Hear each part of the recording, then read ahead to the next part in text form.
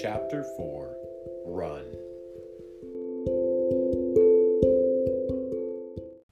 The tiger bat's bright orange eyes watched from the darkness.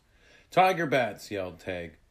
Gray was right, and we've woken them up, Skylar cried. Tag and Skylar pushed and pulled at the cart. It didn't move. "Hurry," Tag said.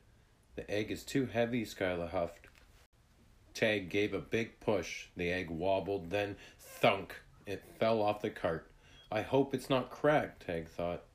The tiger bat's wings scraped the walls. One landed close by with a thud. The eggs started to roll out of the cave and down the hill. "Follow that egg!" Tag yelled. The friends raced behind the egg as the tiger bats flew out of the cave, zooming back and forth. Squawk! "Good thing tiger bats can't see well in the daylight," Skylar puffed. "We should be able to lose them out here." Tag's heart pounded.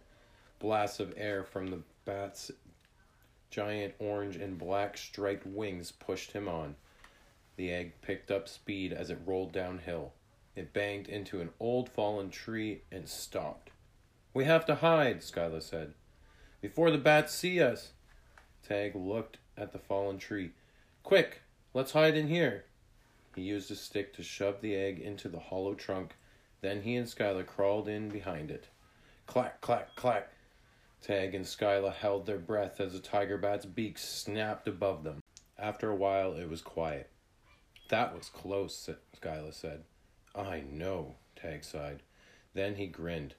"But we did it. We saved the egg." The sun was setting.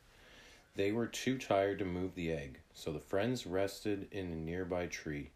"I'll keep watch," Tag said with a yawn. But soon they both fell fast asleep.